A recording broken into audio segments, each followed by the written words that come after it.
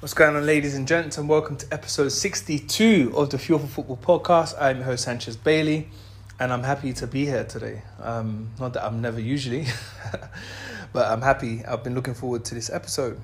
Hope everyone's well, and it's becoming like a custom thing of mine now to cheers at the start of the episode, so I might as well maintain it. I'm actually really thirsty.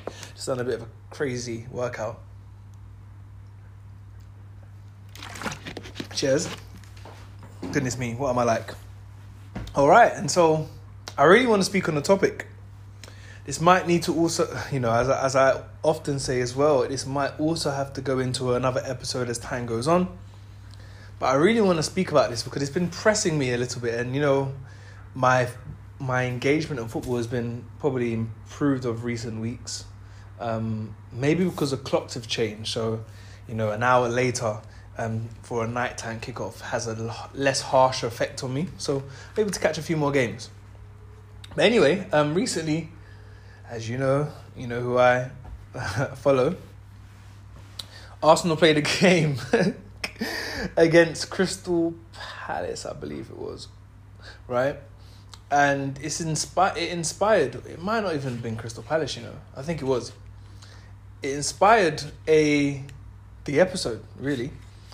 And the topic of this episode is when the coach loses faith in you. Because that's a horrible place to be in, or a not ideal place to be in. When the coach has clearly lost faith in you. What do you do? How do you handle that? How do you handle it mentally? How do you handle it physically? How does it affect your morale? And sometimes, without me being ignorant, sometimes we kind of, as players can think the worst. So I'll give you an example. At one period of time, I worked with a Tottenham Academy player, and I remember he was left out of the squad. And he, I can't remember. I can't really recall this accurately. But I believe his initial thoughts weren't the best reaction to it.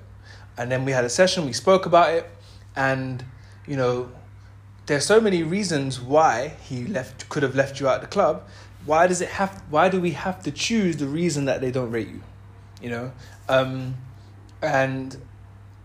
We explore some of the other factors that it could have been, so that it takes less of a blow on questioning yourself. Why do you question yourself rather than maybe considering that this is a political situation? It could have been tactical, but maybe the coach was forced to, or maybe the coach had better plans, and I believe the player played up in the next group.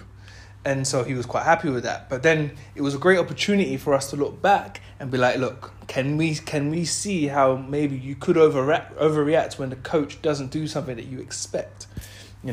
So I do understand that there are occasions where it's very blatant, where the coach is shown that you're not in his favour. But there are some times when maybe we could overthink it. I wanted to preface that. That was my preface. Now I want to focus on young Nuno Tavares. I don't know where he's from, actually. His nationality. Let's just say he's Portuguese. Sounds it, right? Or maybe Angolan originally. Who knows? I could research that probably after the episode.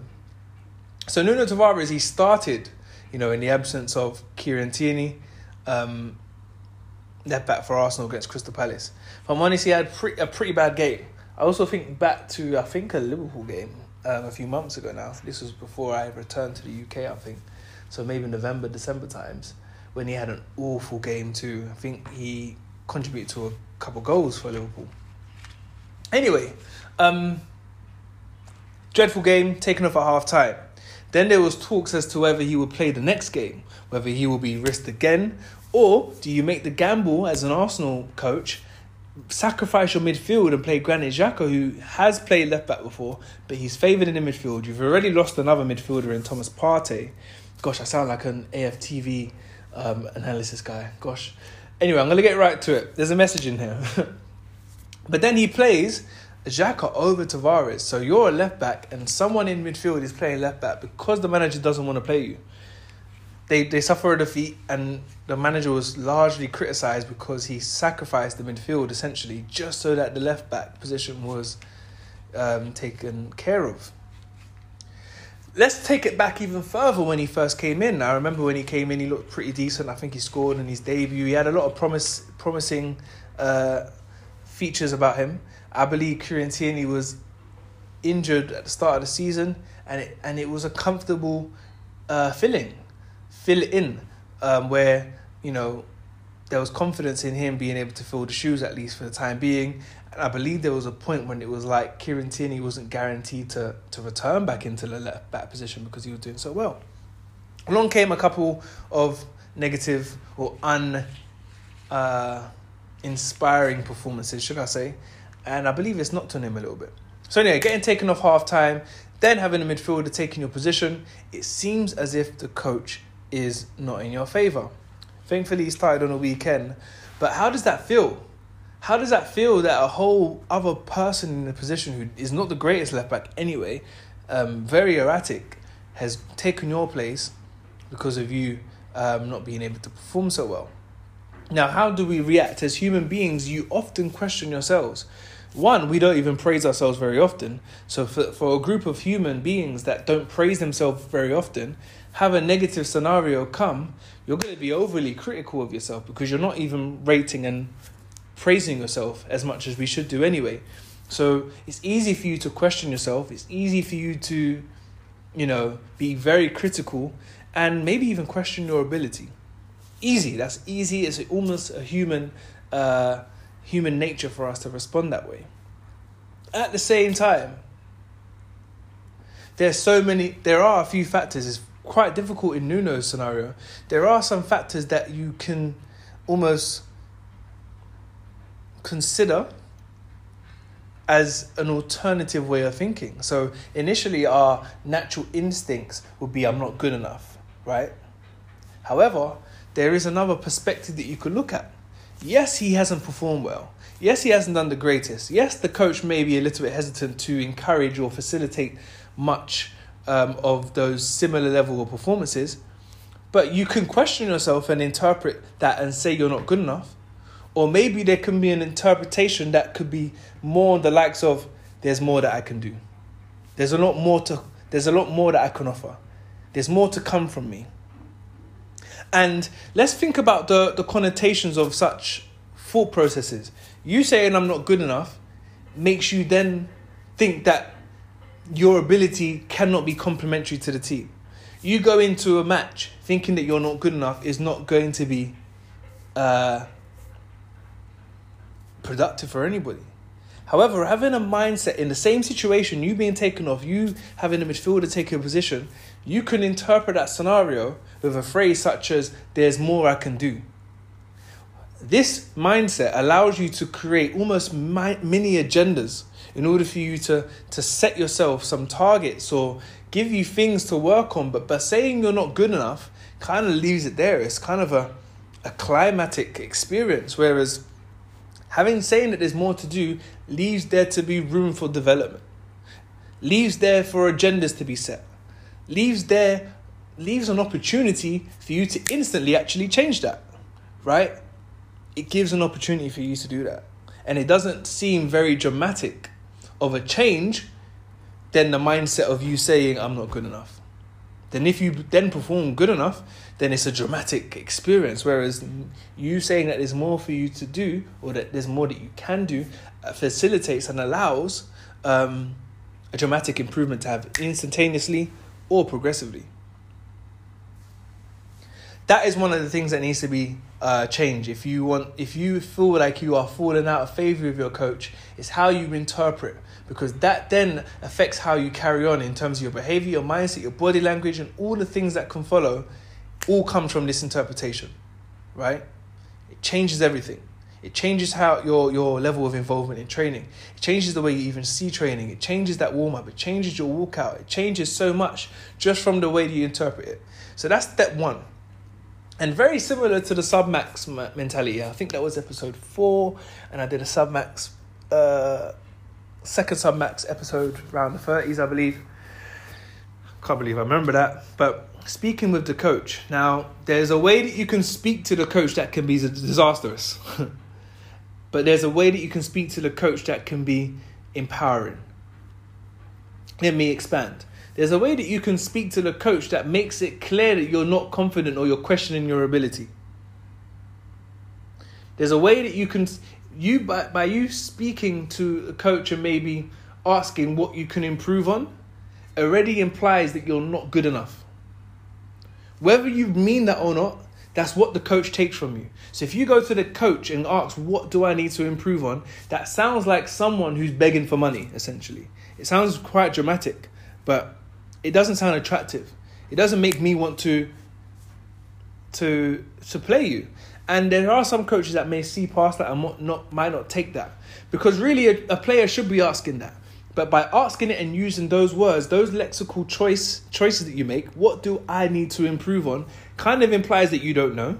And also implies that there's things that you already know that there's things that are missing. Even though that may be true, you can phrase this in a way which is a bit more assured. You can phrase this in a way that's a little bit more controlled. You can phrase it in a way that you're actually trying to adjust for the coach's liking. So let's just say a left back has,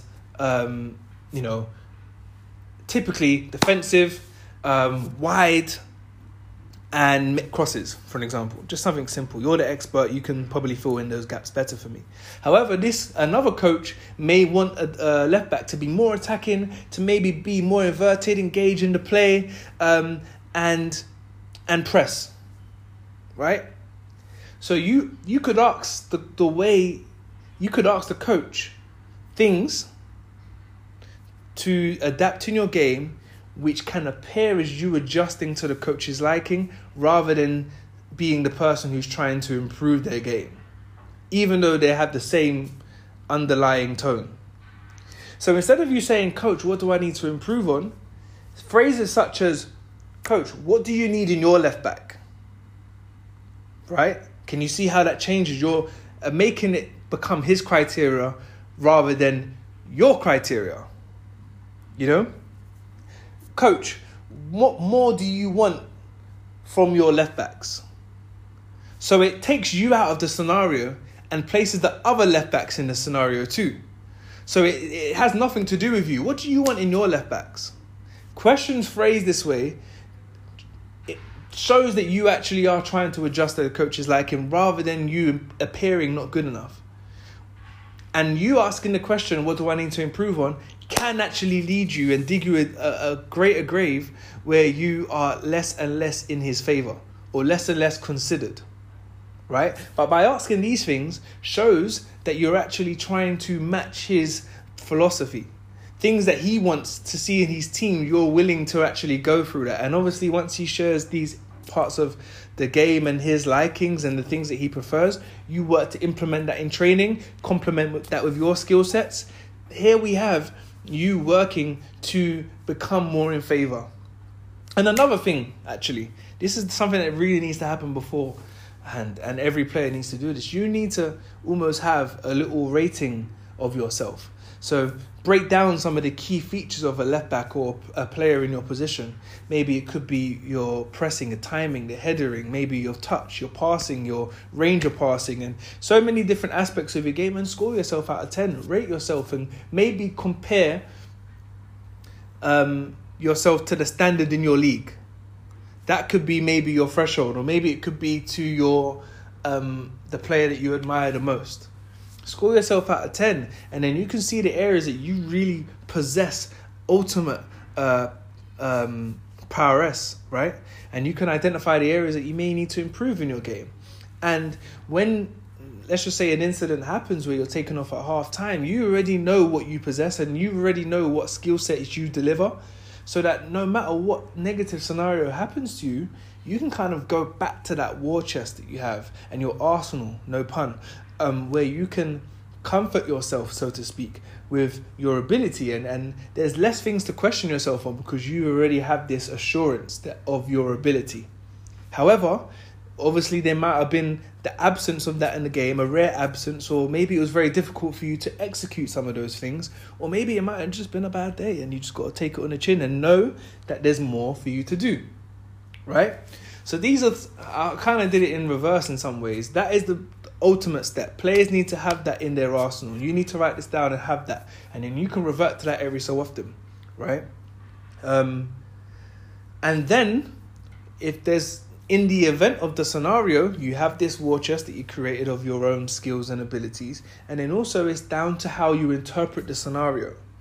And then the next step from that is speaking with the coach and phrasing it in a way that shows that you're more appeasing to his philosophy rather than questioning your own ability. I hope that makes sense. Pretty much hit time, I believe. Let's see the time. Yep, imagine, smash that. This probably might require more than one listen. Take some time and make a note. But this is a powerful episode, an empowering episode, so to speak. Especially for those players that are in that scenario. It's not an ideal one. It's not a great one to be in at all. However, it's important for you to navigate through this procedure the right way, because you could inadvertently dig yourself a bigger grave. All right? So I hope this makes sense. And, there's some players that are in great phases right now where you don't really need to, this is not very much applicable. But I hope this is something that you can do and implement in terms of at least having that war chest, because that's going to be very useful for you. But you can equip yourself with this ability so that in the event that this ever happens, you've got the know-how and the wherewithal, don't even know if that's a word, I've just heard it in another podcast before, but the wherewithal to handle it. Anyway, ladies and gents, over to next week, I believe. Take care and all the best.